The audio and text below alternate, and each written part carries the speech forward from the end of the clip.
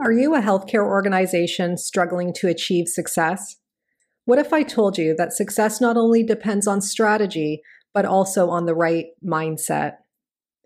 At the Mindset Gap, their team of seasoned consultants understand the critical role mindset plays in achieving organizational excellence by empowering your workforce to think innovatively, embrace change, and adapt to new challenges. So imagine your workplace, one where your employees and patients thrive, where creativity and productivity go hand in hand, and where obstacles become opportunities. Don't let your organization fall into the mindset gap. Take the first step towards unlocking your potential today and email assist@themindsetgap.com with the referral code GenCan20 to schedule a consultation.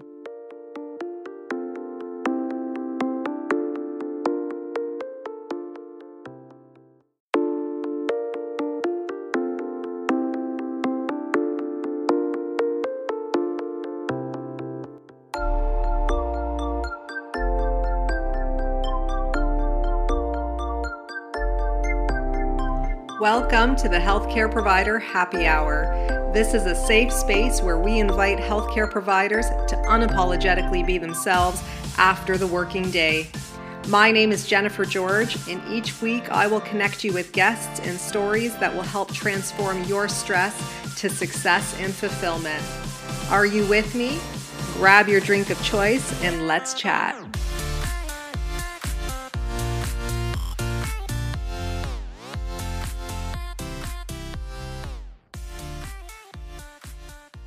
Hey everyone, welcome to the Healthcare Provider Happy Hour. I'm your host, Jennifer George, and I'm joining you today with Amanda Kate. Amanda is a kinesiologist, mentor, life coach, mother, and the author of the book, Divine Messy Human, a spiritual guide to prioritizing internal truth over external influence. In Amanda's practice, she helps others regain their vitality, smashing through their internal glass ceiling and limitations to finding new levels of health, vitality, and abundance. She works a lot with those who have experienced emotional trauma as well. And in this episode, she chats a lot about that. And I think it'll be really powerful for yourself, but also for your own practice. And overall, we talk about emotional fluency and what that is and its link to health and how we can begin to trust our internal guidance in a very externally influenced world. So grab your drink of choice. I think you're going to enjoy this episode and join us.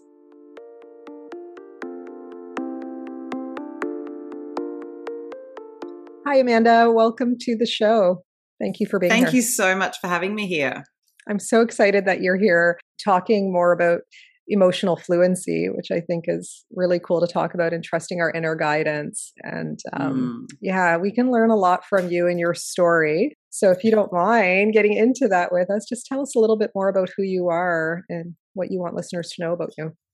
Yeah, no, absolutely. Well, I had a pretty, normal-ish upbringing, really. I was white, middle class, Church of England raised. You know, I went to school, high school, got good grades, went to university, and then I went traveling for a while. And I guess it wasn't really until my early 30s that I started realizing something was kind of wrong. And in that kind of upbringing, I guess there's different ways that, and not just in my upbringing, of course, in our societal one where, you know, there's right ways to be and there's wrong ways to be, and there's the good girl that's expected. And so I spent most of my life trying to do what everyone else expected of me. So I got to my early 30s and I started getting really, really sick, like really sick. And I went to doctors and I had all the blood tests done and they're going, "You're the healthiest sick person I've ever seen. Like, I don't understand what's going on with you." And so that started me down the path of holistic medicine. I started looking for answers for what was going on. Like, I was a pretty self-motivated person. I was living to be the good wife, the good mother, the, good daughter, the all of that sort of stuff. And yet it got to the middle of the afternoon, I'd been needing 3-hour naps and I just could not understand it. Like, I couldn't get through the day and I was exhausted. Like, it went from that regular tiredness that I think you get from being an adult in a modern world to literal exhaustion where I could not put one foot in front of the other, but I had no choice. I had to keep going. I didn't really have any support systems around me to pick up any of the slack and to give me the time to recover and recuperate. So I was constantly pushing through all of those health issues, and my limbs were tired. My body was sluggish. I literally don't know how I did it. And so I started seeing a naturopath, and she got me off gluten, and we made some changes to my diet, and I was going to the gym regularly. But, again, it would take me 3 or 4 days to recover from each workout. And because I was going daily, it was this cumulative effect of never, ever catching up. And then I was seeing a chiropractor. I started seeing a Chinese doctor.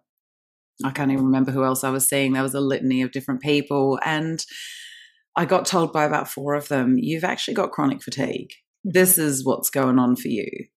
And again, I sort of fought through it. I was, I guess that's the way we tend to do things. There's you knuckle down, you double down, and you just go, if I just fight this a little bit more, I'll get through the other side. So true. Not realizing that was probably the worst bloody thing to try and do. But there's me hunkering down, fighting away. And it got to a real crux point at the beginning of 2015. We'd gone away from a family holiday, and I suffered a pretty traumatic event with my then ex-husband, my now ex-husband, my then husband. Basically, he just went bananas at me for about 4 hours solid, about just tearing strips off me, really, literally shredding me to pieces. And I get it. He'd been under stress and all the rest of it, but it really changed everything for me. I went and got a mental health care plan because I thought I was broken. I thought I needed to fix myself to save my marriage. I thought there was something fundamentally wrong with me because I was exhausted all the time and I was struggling. I wasn't connecting with my ex-husband. I wasn't I was connecting with my children, but more from that, I've got to get all this stuff done. We did have, especially with the kids and I, we've had an incredible relationship, but I just knew I was getting snappier, more short-tempered. And so when I got back from the holiday, I got a mental health care plan and went to see my GP and got a referral to a physiotherapist, is because I'm looking at you. Yeah. I said that. A psychologist. They both begin with P. A psychologist. Yeah. And they said, when I rang them to make an appointment, they said, so, what's happening for you? Who's got your back? And that was it. I just crumbled. I'd never been asked about my support structures and who had my back. I didn't have anybody. I was holding up the pack of cards, but it was inverted and I was the bottom one. Mm-hmm. And, I was trying to constantly balance all of that. And so I ended up booking in for the psychologist, and her mindfulness course had been, was due to start in about 6 or 8 weeks. And then she said, look, you sound like you need a bit of help in the meantime. We've got a Reiki person here and we've got a kinesiologist. And I had no idea. I'd had a Reiki session before, but it wasn't, it didn't really sing to me. It didn't, it calmed me, but it didn't really do a lot more than that at the time. So I was like, fine, look, I've never heard of kinesiology. I'll give it a go. And that first session changed my life. She said to me, you don't understand how emotionally abused you are, do you? And everything just started falling into place from that moment. Now, within 6 months of that, I was a different person. I was starting to actually listen to myself. I was starting to understand all the emotions that I'd suppressed over the years, which basically was what I believe the true cause of the chronic fatigue. I'd never been able to speak my mind. I'd never been able to speak my truth. If I ever let anybody into, my fantasies or my dreams, I'd be ridiculed and humiliated and shamed for them.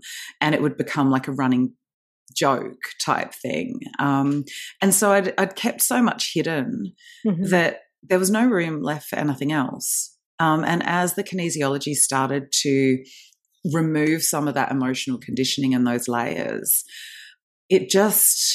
I started finding this freedom that I hadn't found before. And I was getting better. I was getting healthier. I was getting more vibrant. I was finding, my joy again. Yeah. And then I think it was the October, so 6 months after my first session, I was sitting in the classroom learning how to become a practitioner because it had changed my life so much. I thought if I can just have a tiny bit of that impact on somebody, I've lived a good life. Wow. And yeah, it's one of those things. And I literally threw myself into it. So I did 6 years worth of study in 4 years. I did my diploma of kinesiology, my advanced international diploma of kinesiopractic studies. I did total body modification, which is more well known in the United States. It is a bit like kinesiology. It's sort of a form of it, where you look at the systems of the body and how they're working. So I did 3 modules of that. I did my Reiki and my Reiki 2. I did quantum neurology, which is looking at anxiety and depression triggers. I did advanced hormones and glands. Like, I literally just threw myself into everything I could, because the more I knew, the more I realized I didn't know, and the more I wanted to know, because it was making me a better person. Right. Every layer I unlocked, I was becoming better and more true to who I was. And I was able to listen to my heart and my soul a lot more. Mm-hmm. So I felt more alive is probably the best way to describe it. Yeah. Wow. And then for you to turn around and seek your own training in that area because it helped you so much. Wow. So like, I really do believe that, our emotional trauma and our emotional experiences can be so far suppressed and repressed that they physically begin to weigh on us, or they come up in, as pain. In my field, commonly we see anxiety and things like that. But when your psychologist recommended, I know you kind of said like, okay, fine, I'll just do it. Were you open to it? Like, were you hopeful? Like, can you take me back to that moment? Because I'm just thinking about a patient who might come into our path, right? And I think that's a big part of it, is that willingness to be a part of the healing as well, on the other side, right? To be honest, I think the biggest thing was desperation. Yeah, that's what it sounded like. I knew that because of my perceived brokenness and the way I kept being told how broken I was by, my ex-husband, that I was honestly believing that there was no hope for me, that I was a lost cause. And in that moment, I was just like, I've got to try something, because I'm going to lose my marriage. I'm going to lose the life that I've worked so hard for, and that I've, busted my butt to create. And it was literally that I felt like it was a last-ditch effort. And I just went, I've just got to see what it can do. Because I didn't know anything about it. Right. I went in blind. Yeah. I had no clue what they were going to do. And I was just laying there. And then there must have been this part of my soul that just knew that this was what was going to help me, because I was really open to what I was receiving that day. And I had such a big emotional release. And every single time I went, I was clearing out layers and layers of this trauma that I'd collected over the years. And it was lightening me. I felt lighter. And, it took me 8 months after that first session to walk out of my marriage. But I honestly believe it gave me the truth to start realizing what I needed. And he wasn't getting the love he needed in the marriage, and I wasn't getting the love I needed. Right. And it was actually the kindest thing for both of us, as much as it was tough and, but it was so toxic between us. And that toxicity was eating away at me as well. Yeah. And not to mention your children, having children together, right, too, during that environment. So I can't imagine. So, absolutely. Yeah. So I see that being a motivator as well for you to have gotten well completely. Wow. Yeah. I wanted them to know that the kind of love I was receiving wasn't love, and the kind of love I was giving wasn't love, because it wasn't. It was conditional. It was just nasty. Like, I can't even describe it any other way. I know I was not my best self in that marriage, and I know he wasn't his best self. Right. And I didn't want my children to live the life I was living. And I think that was the biggest wake-up call. And I say that to a lot of my clients now. If your children were living your life, would you be happy about that? Powerful question. And it's the catalyst for a lot of people to change, because they look at it and they go, no, I'm working in a job I hate and I'm too scared to get out of it. Well, do you want your kids to be in the same situation? I'm in a crappy marriage, or I'm in an abusive marriage. Would you want your kids in the same situation? Yes. And so as I started asking myself that, it changed the way that I did things. Wow. And eventually I then was able to do it for me. Yeah, eventually. I mean, it's hard, right? I can see that being really challenging, though, when you've lost a sense of self, to find your way back or to reinvent or to reclaim.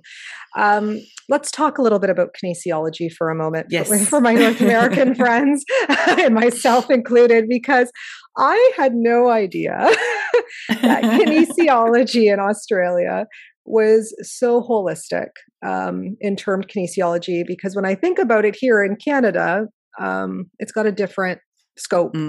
I mean, it's got a pretty broad scope, don't get me wrong, but it's more, it's more evidence-based with respect to human movement. Whether it's preventative, whether it's, chronic disease management, whether it's ergonomic assessments, return to work hardening, like that's the kind of stuff we usually see in that scope. And the regulated professionals on that level.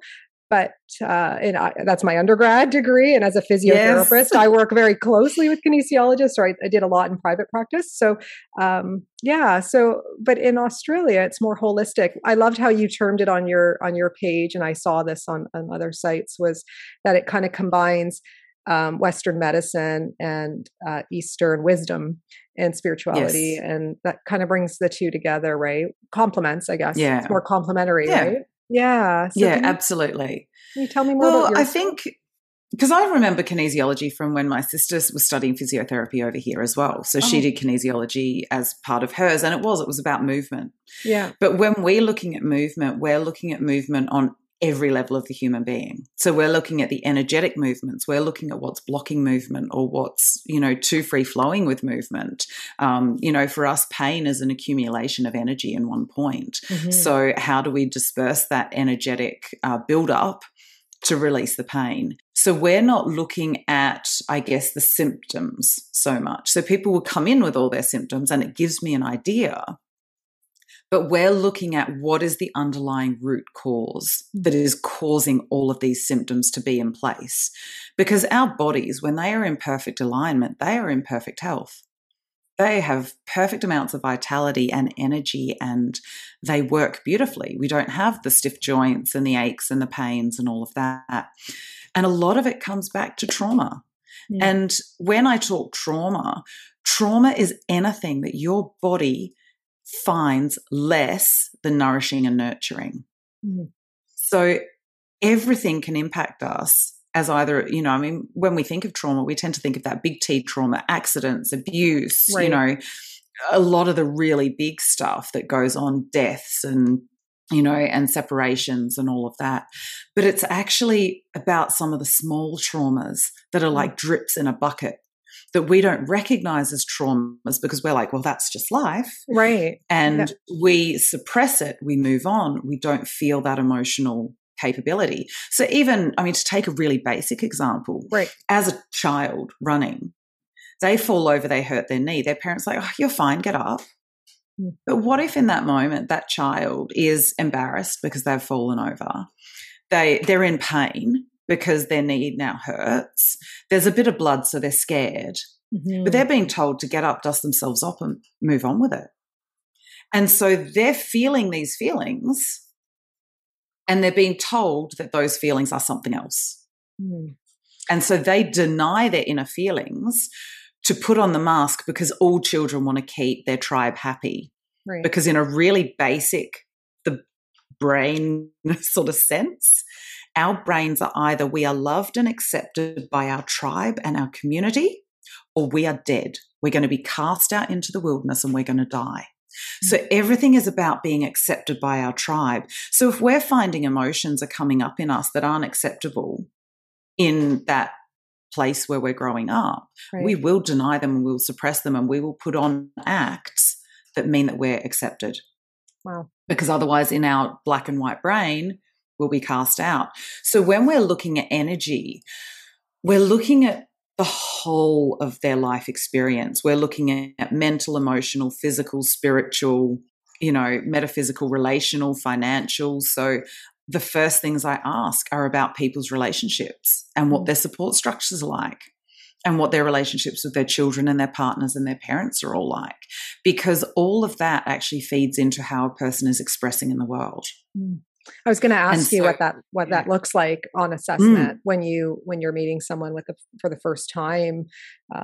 So yeah, sorry, I didn't mean to cut you off. So if you want to continue with that thought, you don't have to go through anything in detail. But I thought if you could, because it seems like you touch on everything. And I guess my follow up question I was going to ask is all trauma recognizable? But you just said it's not. So we could be experiencing trauma without the awareness that we've even experienced trauma, but maybe our body and our neurology and stuff like that picks that up. Yeah. But I guess the other question is when we're talking about trauma and maybe more emotional, mental support, at what point do you had a psychologist refer you to a kinesiologist, right? So I guess I'm wondering, you as a kinesiologist, where do you draw the line in terms of mental health support or emotional support for your patients, where you might have to refer back to psychologists, or you know what I mean? Or a social worker, or a psychiatrist, I guess, or maybe I'm thinking a little bit too Western, but I guess I'm just wondering if, what the boundary. Oh, look, I think it absolutely is necessary. But as the general point, most people come to me as a last resort. Okay. Gotcha. Until they've been seeing me for a while. And then they come to me as the first port of call. Okay. So often people have exhausted everything that traditional Western medicine or allopathic Western medicine has to offer. They have been to physios and chiros and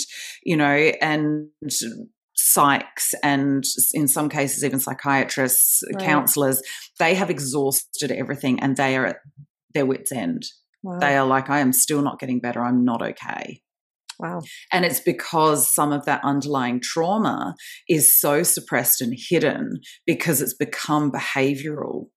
So they don't notice it as trauma because they're just behaving with these ingrained things and parts of them. Just part of them. And so I look at the healing journey very much as going back and learning to love all of those parts, learning to find what they are and actually love them, because every behavior we have adopted kept us safe at some point. And it was useful at some point.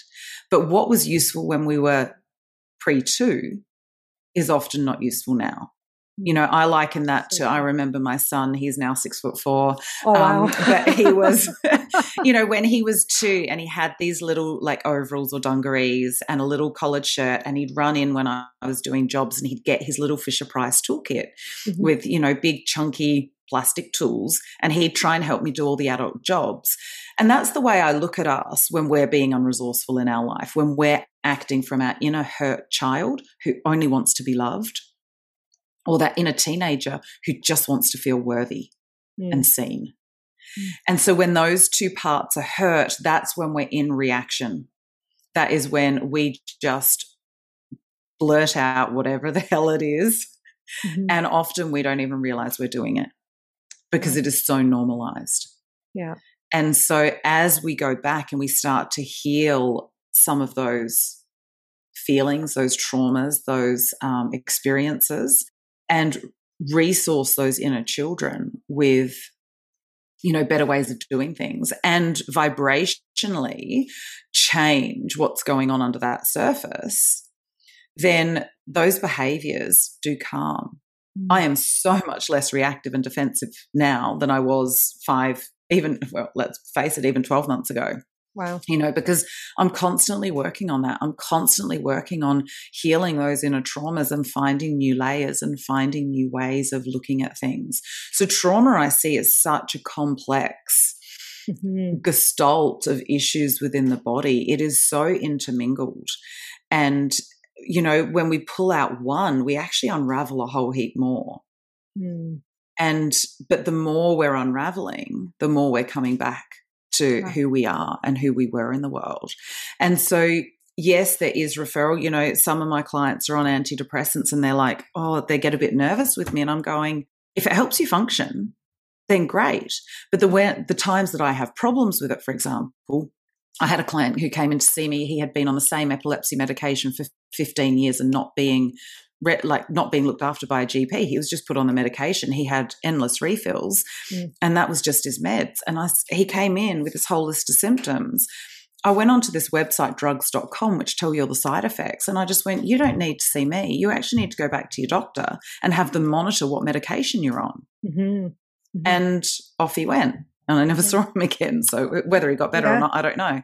Yeah. But I was like, and so again, it's also, I've been able to pick up some of those kinds of things for people as well, because they're not being monitored on some of these medications. And so then it's like, and I do actually have to say, especially in Australia, I have to tell them, don't tell them your kinesiologist sent you. Oh, wow. Just say you're looking for, you've been noticing these symptoms. I'll give them the website that it's on and, show them which bits to show. But because if they came in and said, my kinesiologist sent me, they'll get laughed out of here. Wow. And yet, especially with that gentleman, I'm like, I know I did him the best service that day because his doctor wasn't watching him. Yeah, I just this piece of your story here and your experiences as working in healthcare reminds me a lot of my conversation with Magic Barclay, who's also she's amazing. She is amazing, and very similar, like in terms of noticing med side effects and things like that. And I was saying to her, I was just like, I wish we could have more cross collaboration, and and not be so territorial, because it's not benefiting the patient. We're making it about ourselves. And I wish we could just step out of that, because people are needing support and on many different levels. And I think there's a place for all of us, almost, in a way. But that comes down to that patriarchal side of things. Patriarchy is all about scarcity. And look, I love men, and I think the divine masculine is just so important, as is the divine feminine. We are all needed with that balance that we bring to the world. Right. But in terms of that patriarchy, that is all about control and separation and scarcity, and this is my area of the turf. Whereas we are coming into new ages of working differently. And this is where I think collaboration needs to have the patient at the top of mind. Yeah. Because if we could all work together, I have clients who are on antidepressants and they need them. I hope that one day we'll be able to get to the traumas and unroot the reasons they're on them, and therefore they won't need them anymore. But you know what? For now, absolutely stay on it. Right. Yeah. Gee whiz, it's saving your life right now. Exactly. And so again, there's the whole range, and we get so fixated in good, bad, right, wrong, black, white, yes, no. We're not actually looking at everything in between. Yeah. But this is my favorite fact, is that quantum physicists have proven that the universe is only 4% physical matter. So when we look at this meat suit that we walk around in, it's 4% of our picture. And yet we look at it as though it's 96% of our picture. So true. But when you're looking at the physical being 4%, we've also got our spiritual health, our mental health, our emotional health, our energetic health, all of those things, transformational, relational, financial health, all of these different things feed into that picture. And then if we start looking even further afield, it's our cultural health, our societal health. And that's flagging at the moment as well, because we've all been siloed into these competitive little bundles rather than actually looking at the fact that, and for some people this may sound religious. I don't come from it from that point, but we all have God's source within us. We all come from that same pure peace, pure love, pure happiness, pure joy. And our human experience is here to mess that up and to give us free will choice so that we learn certain lessons. Right. Yeah. I hope through this podcast and kind of bringing those voices together and putting the patient at the forefront with like-minded providers, I think can only move things forward for us globally too, right? And collectively, because we know that people have been through a lot of trauma in the last couple of years, especially. I feel like there's just so many layers there. And even as somebody, as a physio who focuses on physical rehab, it's frustrating for me sometimes, because I know that that's not all that they need, right? So, and that's why I've aligned myself in a hospital setting where I can work with a psychologist and I can work with the GP, and I can touch base, because that piece I recognized very early on in my career was so important. And working in private practice, I was frustrated by that silo. I just felt like it was I was alone. and Yes. and I knew that wasn't best for the patient. So you do your best, but we've got a long way to go. And I think the awareness of it is so important. I think that if people just recognize that, yeah, like my scope is my scope, but your scope is your scope. And, how can we use all of these strengths that we have and all of these gifts that we have to help people even more. Like, I think to me, that's the way I visualize it anyway. No, and I completely agree with you, because again, there's only so much that I can do with removing the trauma. I need bodywork therapists who can do the physical you need stuff. That support. Whether it be massage, reflexology, physiotherapy, osteopathy, myotherapy, any of those, depending on what they're needing, even sending them to, Chinese doctors for cupping and acupuncture. Like, they need that physical thing. Right. Sometimes to move out what has been blocked as well. So there is a real mix on the things that we need to be looking at. And there is no one size fits all either. I've tried some stuff and I've gone, oh, that just doesn't work for me. And it doesn't mean it's not good. It just doesn't suit me. And I've been to some practitioners and I'm like, oh, yeah, not you. Yeah. But then I'll find another practitioner in exactly the same modality and I will love them and rave about them. Because again, it's the same way that we don't like everybody in the world and we're not supposed to. Yeah. It's the same with a practitioner. And people are almost afraid to go and shop their practitioners around or have a chat with them before they book in. It's like, if you don't have a rapport, you are not going to feel safe enough to allow people in to actually get to those deep levels that you need for healing. I'm so glad you said that, actually, because I do believe that as well. And even like within the same scope of your practice, like, as a kinesiologist, like, and I've always said, there's so many other physios out there, right, that do what I do, but we're all still very different because we're human beings, right? And we're, that rapport is so different. And that's how we, I think, connect with the vast society and community of people who need our services, right? Because and you don't walk in as a physio and you're just Jen the physio. You are Jen with all of your life experiences, all of your interactions, all of your familial relationships. Like, everything comes with you. It's not like we just, mind you, I did actually have a job once where I swear every time I checked into the building, my soul and personality got sucked out of me. We didn't get it back to the end of the day. But it's a pretty rare occurrence to actually find something like that. But we bring all of that stuff, and people will either love you or they won't. And it's not about you, actually, because often we're triggering stuff in them that they've either not healed or that they're afraid to look at. And so again, when we activate people, it can be a very, very good thing. Because they start going, oh, I wonder what's up with me, or maybe that's not the right person for me. Right. Either way, there's a response somewhere. So what are you seeing? Is it in terms of the aspects of health that you mentioned recently in your practice currently? What are you noticing to be the more common roadblocks and areas of health right now? Is it more emotional based that you're noticing that people are having a hard time or trying to heal from, that are blocking them? Okay. I think it always has been or I can't say always because that's too absolute, but, for a very long time, we've not been given permission to look at our true emotions, and we've been told that they're scary. So a lot of people don't want to do the emotional work because they're afraid it's a Pandora's box. And once they lift that lid, they're afraid what they're going to find, and they're afraid they're never going to be able to put the lid back on. But the more we release those emotions, the less control they have over us, because we get to love them. Why are you here? Anger. Especially as women, we are told you do not show anger. And if we have colored skin, you've got to take even more of that anger out, because you're not allowed to show it even more, which is, I think, horrific, because everybody has anger in them.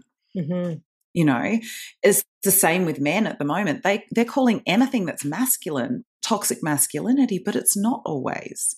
We're all allowed to feel angry.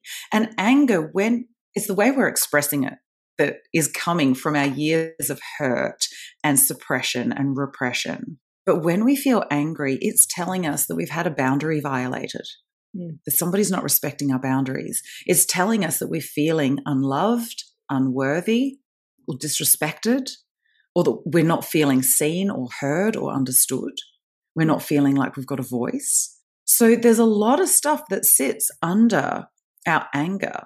But anger is easier to feel, and we feel great sometimes in the moment when we're able to project that anger outwards and not have it fester inside.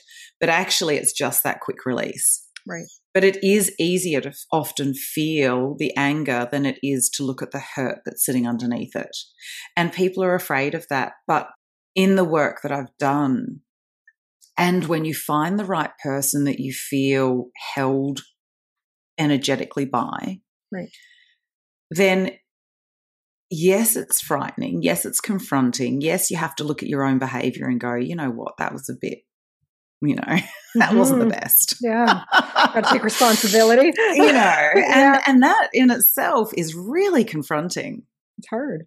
And so that's the kind of stuff that as we do it more and we start to see the results, that's when we start going, okay, now I can see, even now if I start getting, snappy or grumpy or, I start becoming the martyr who has to do everything herself, I know it's because I'm actually not looking after myself. And the reason I'm annoyed with everybody else in the house is because I feel like they can do whatever they want. They can go and play their computers, or they can go and, and here's me having to do this. But that's not the case at all. We've got 4 teenagers every other week in our house. They're quite capable of doing stuff. My partner is an amazing support and he will cook dinner. But when I get into that real kick the cat kind of mode with it, it's nobody else's fault but mine. And so when I can recognize it and look at myself and go, okay, what do I actually need? Mm-hmm. What do I need to get me out of this? Because it's not anybody else's fault that I'm feeling like this. Anytime I ask one of the kids to do something, they do it. So it's me putting that stuff on me. Yeah, that makes total sense. Can you tell me about some other aspects of health, like maybe grief and hopelessness, and like what grief, those might? Because you talked about what anger could underlyingly represent, which is awesome. But I know like that's a harder place, from my understanding, to come back from, is when you're feeling like hopeless and depressed. Like that's kind of the most challenging. So what is that usually a sign of? Is it a sign of grief? Well, grief, if I go back to grief, and I say this to my clients, when we go through a lot of griefs all the time, but most people only recognize the grief when somebody dies. And certainly, in my experience, there are very few cultures that do grief well. Those that do tend to be more of the traditional, ancient cultures. They do grief beautifully. They celebrate the life. They commune with their dead often as well. So it doesn't feel like such a gap. Mm-hmm. Here in the West, the funeral's over and get on with your life. Let's wash our hands of it. But that grief lives in people, and people process it differently. Again, depending on their own life, and how much they've been taught to repress stuff and, all of those different things. And the problem with grief, or the beauty of grief also, is that it can manifest in so many different ways. Mm. Like I remember when my grandfather died, and I all of a sudden thought of him and I just started laughing. I can't even remember what it was now, but there was this memory and I was laughing. And then I started crying because I'm like, oh my God, should I be laughing at that? And there was a bit of guilt there. Or there's times where it just smacks you down and takes the breath out of you. And I've got a couple of clients who've lost children, who've lost their partners. And part of what they hate most is that people judge them for the way they're grieving. Mm. It's been over a year. You should really be moving on by now, shouldn't you? Oh. Well, who says who? Yeah. And judgment is the biggest thing that is standing in the way of that grief. It should be done. It used to be what you wear black for 365 days and the next day you just wake up and it's all fine. No, it's not. Mm-hmm. We learn to live with grief as part of the tapestry of who we are. And it gives us this beautiful bittersweetness. I don't know if you've read Susan Cain's latest book, Bittersweet. Oh my God. But I want to. It is phenomenal. I've heard her interviews about it. Yeah, I love Susan Cain. She's amazing. And she talks about it beautifully, that bittersweetness. And I think that's the bit that we need to make room for at the table. Mm-hmm. With hopelessness and depression, I do often find that a lot of it is trauma-based. A lot of it is suppressing the true nature of who they are, being ashamed of who they are at a really deep level. And as you start to uncover that purity of spirit, that depression starts to lift because they all of a sudden start to see their own magic and beauty. Mm. And as you build that, the depression does slide. You know, when you get them connected back into their body, and I mean, it is so multi-layered, of course, you know, as is any trauma.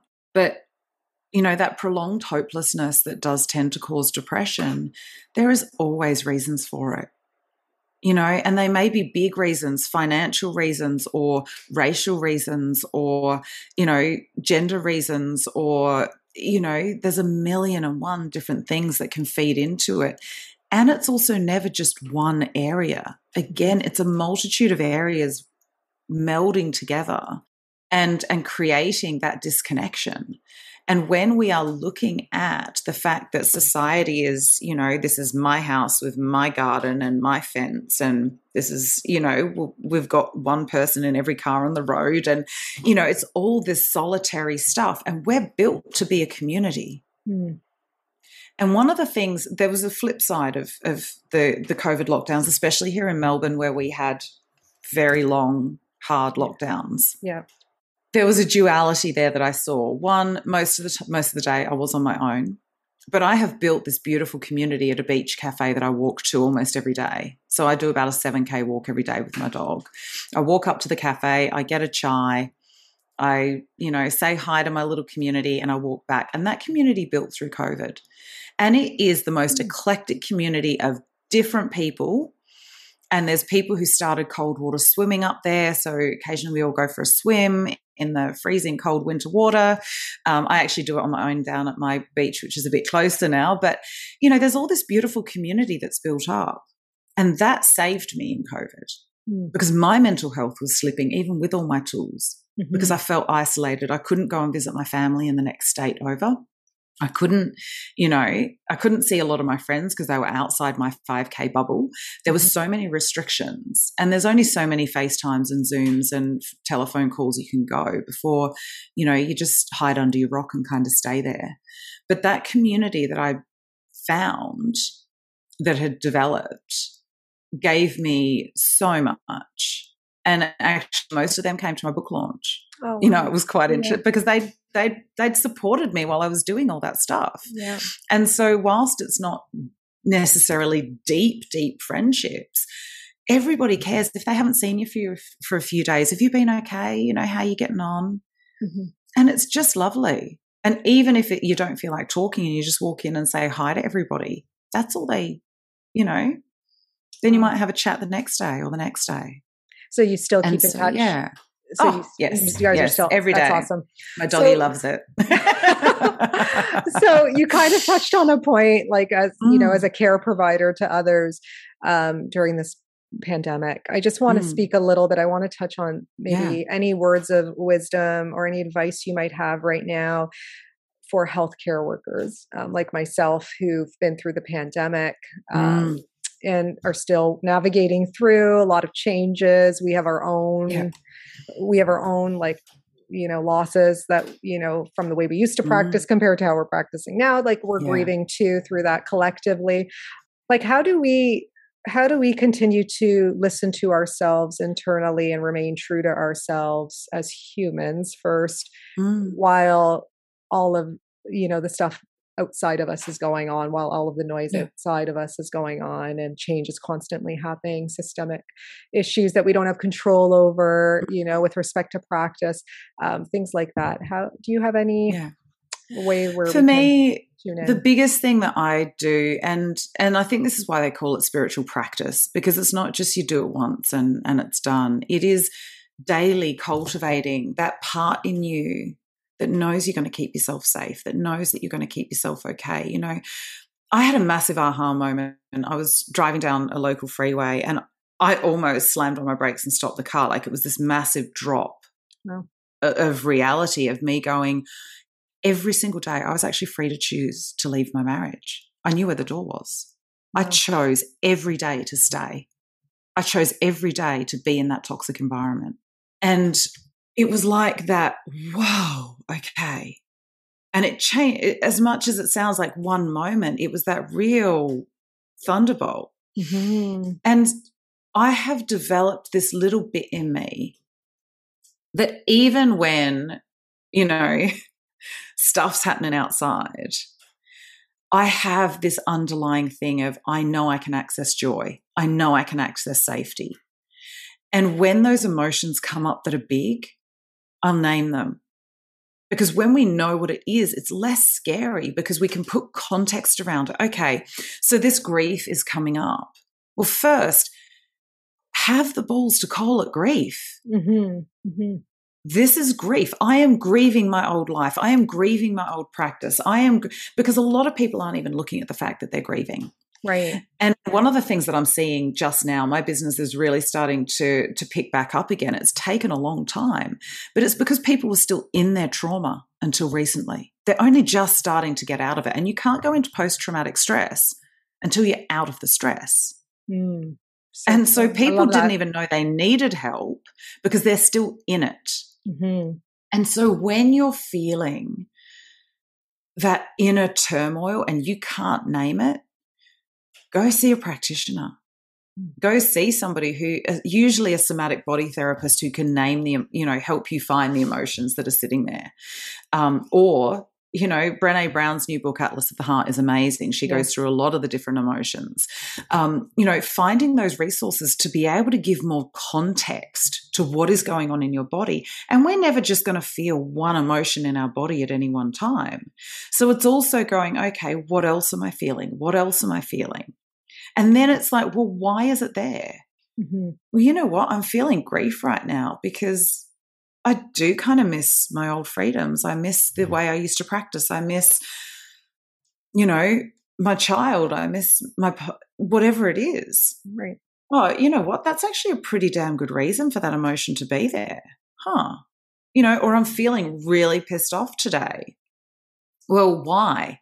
Well, because, I got up and no one else had wiped over the bench and no one else had done that and I'm feeling like the slave. And, well, it's actually okay to feel angry about that. Mm-hmm. But, how are you going to express that? Mm-hmm. How can I control that? What can I do about it? And do I shift out of it and choose another emotion that's going to, lift me up a bit? Or am I going to stay in it and, feel around in it to see if there's something more I need to do with it? Right. And feeling our emotions is not as scary. And so even for healthcare providers a lot of them are burned out. A lot of them are exhausted. This is where that self-care comes in. And I'm not talking about the fluffy social media self-care. It's about hard boundaries that are self-loving. It is about making sure that you are a priority. It is noticing what I said earlier about the snappiness or the snarkiness that I bring out occasionally. And then I'm like, you know what? I just need to go and have a bath. Mm-hmm. And, put myself in time out. Yeah.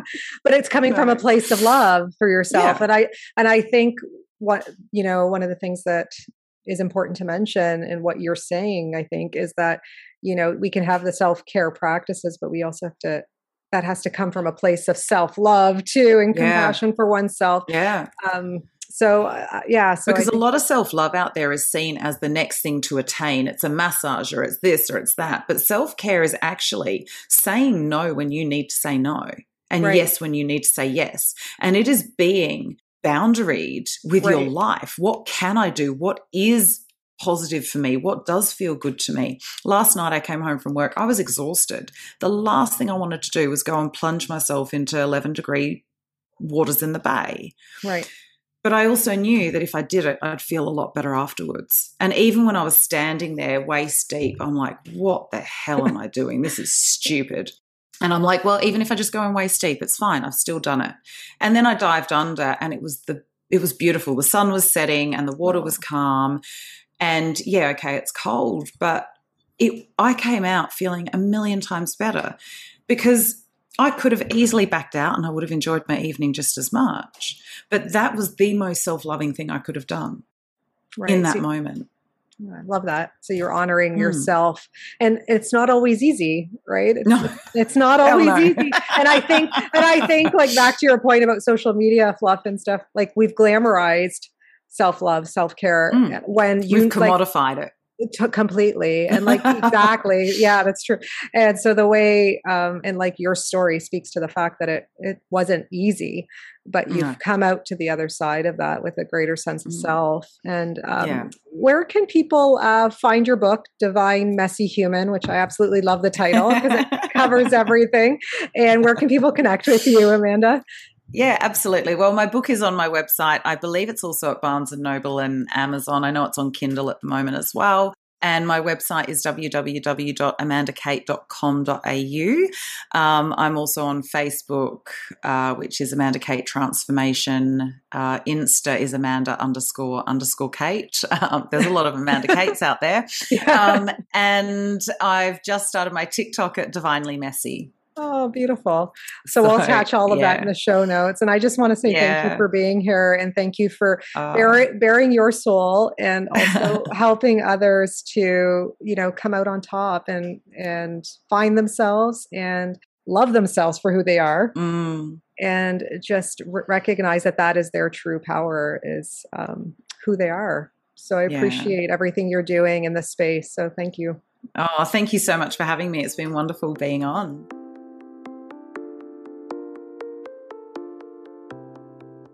So if you guys like this podcast, please subscribe and leave an honest review. Your feedback means everything to me. Your reviews are what moves this podcast forward, and I always appreciate receiving them. If you want to get a hold of me directly, reach out to me on social media. My handles are in the show notes, and you can always subscribe to my weekly newsletters at jennifergeorge.co so that we can stay connected. So until next time, thank you guys so much again for your ongoing support.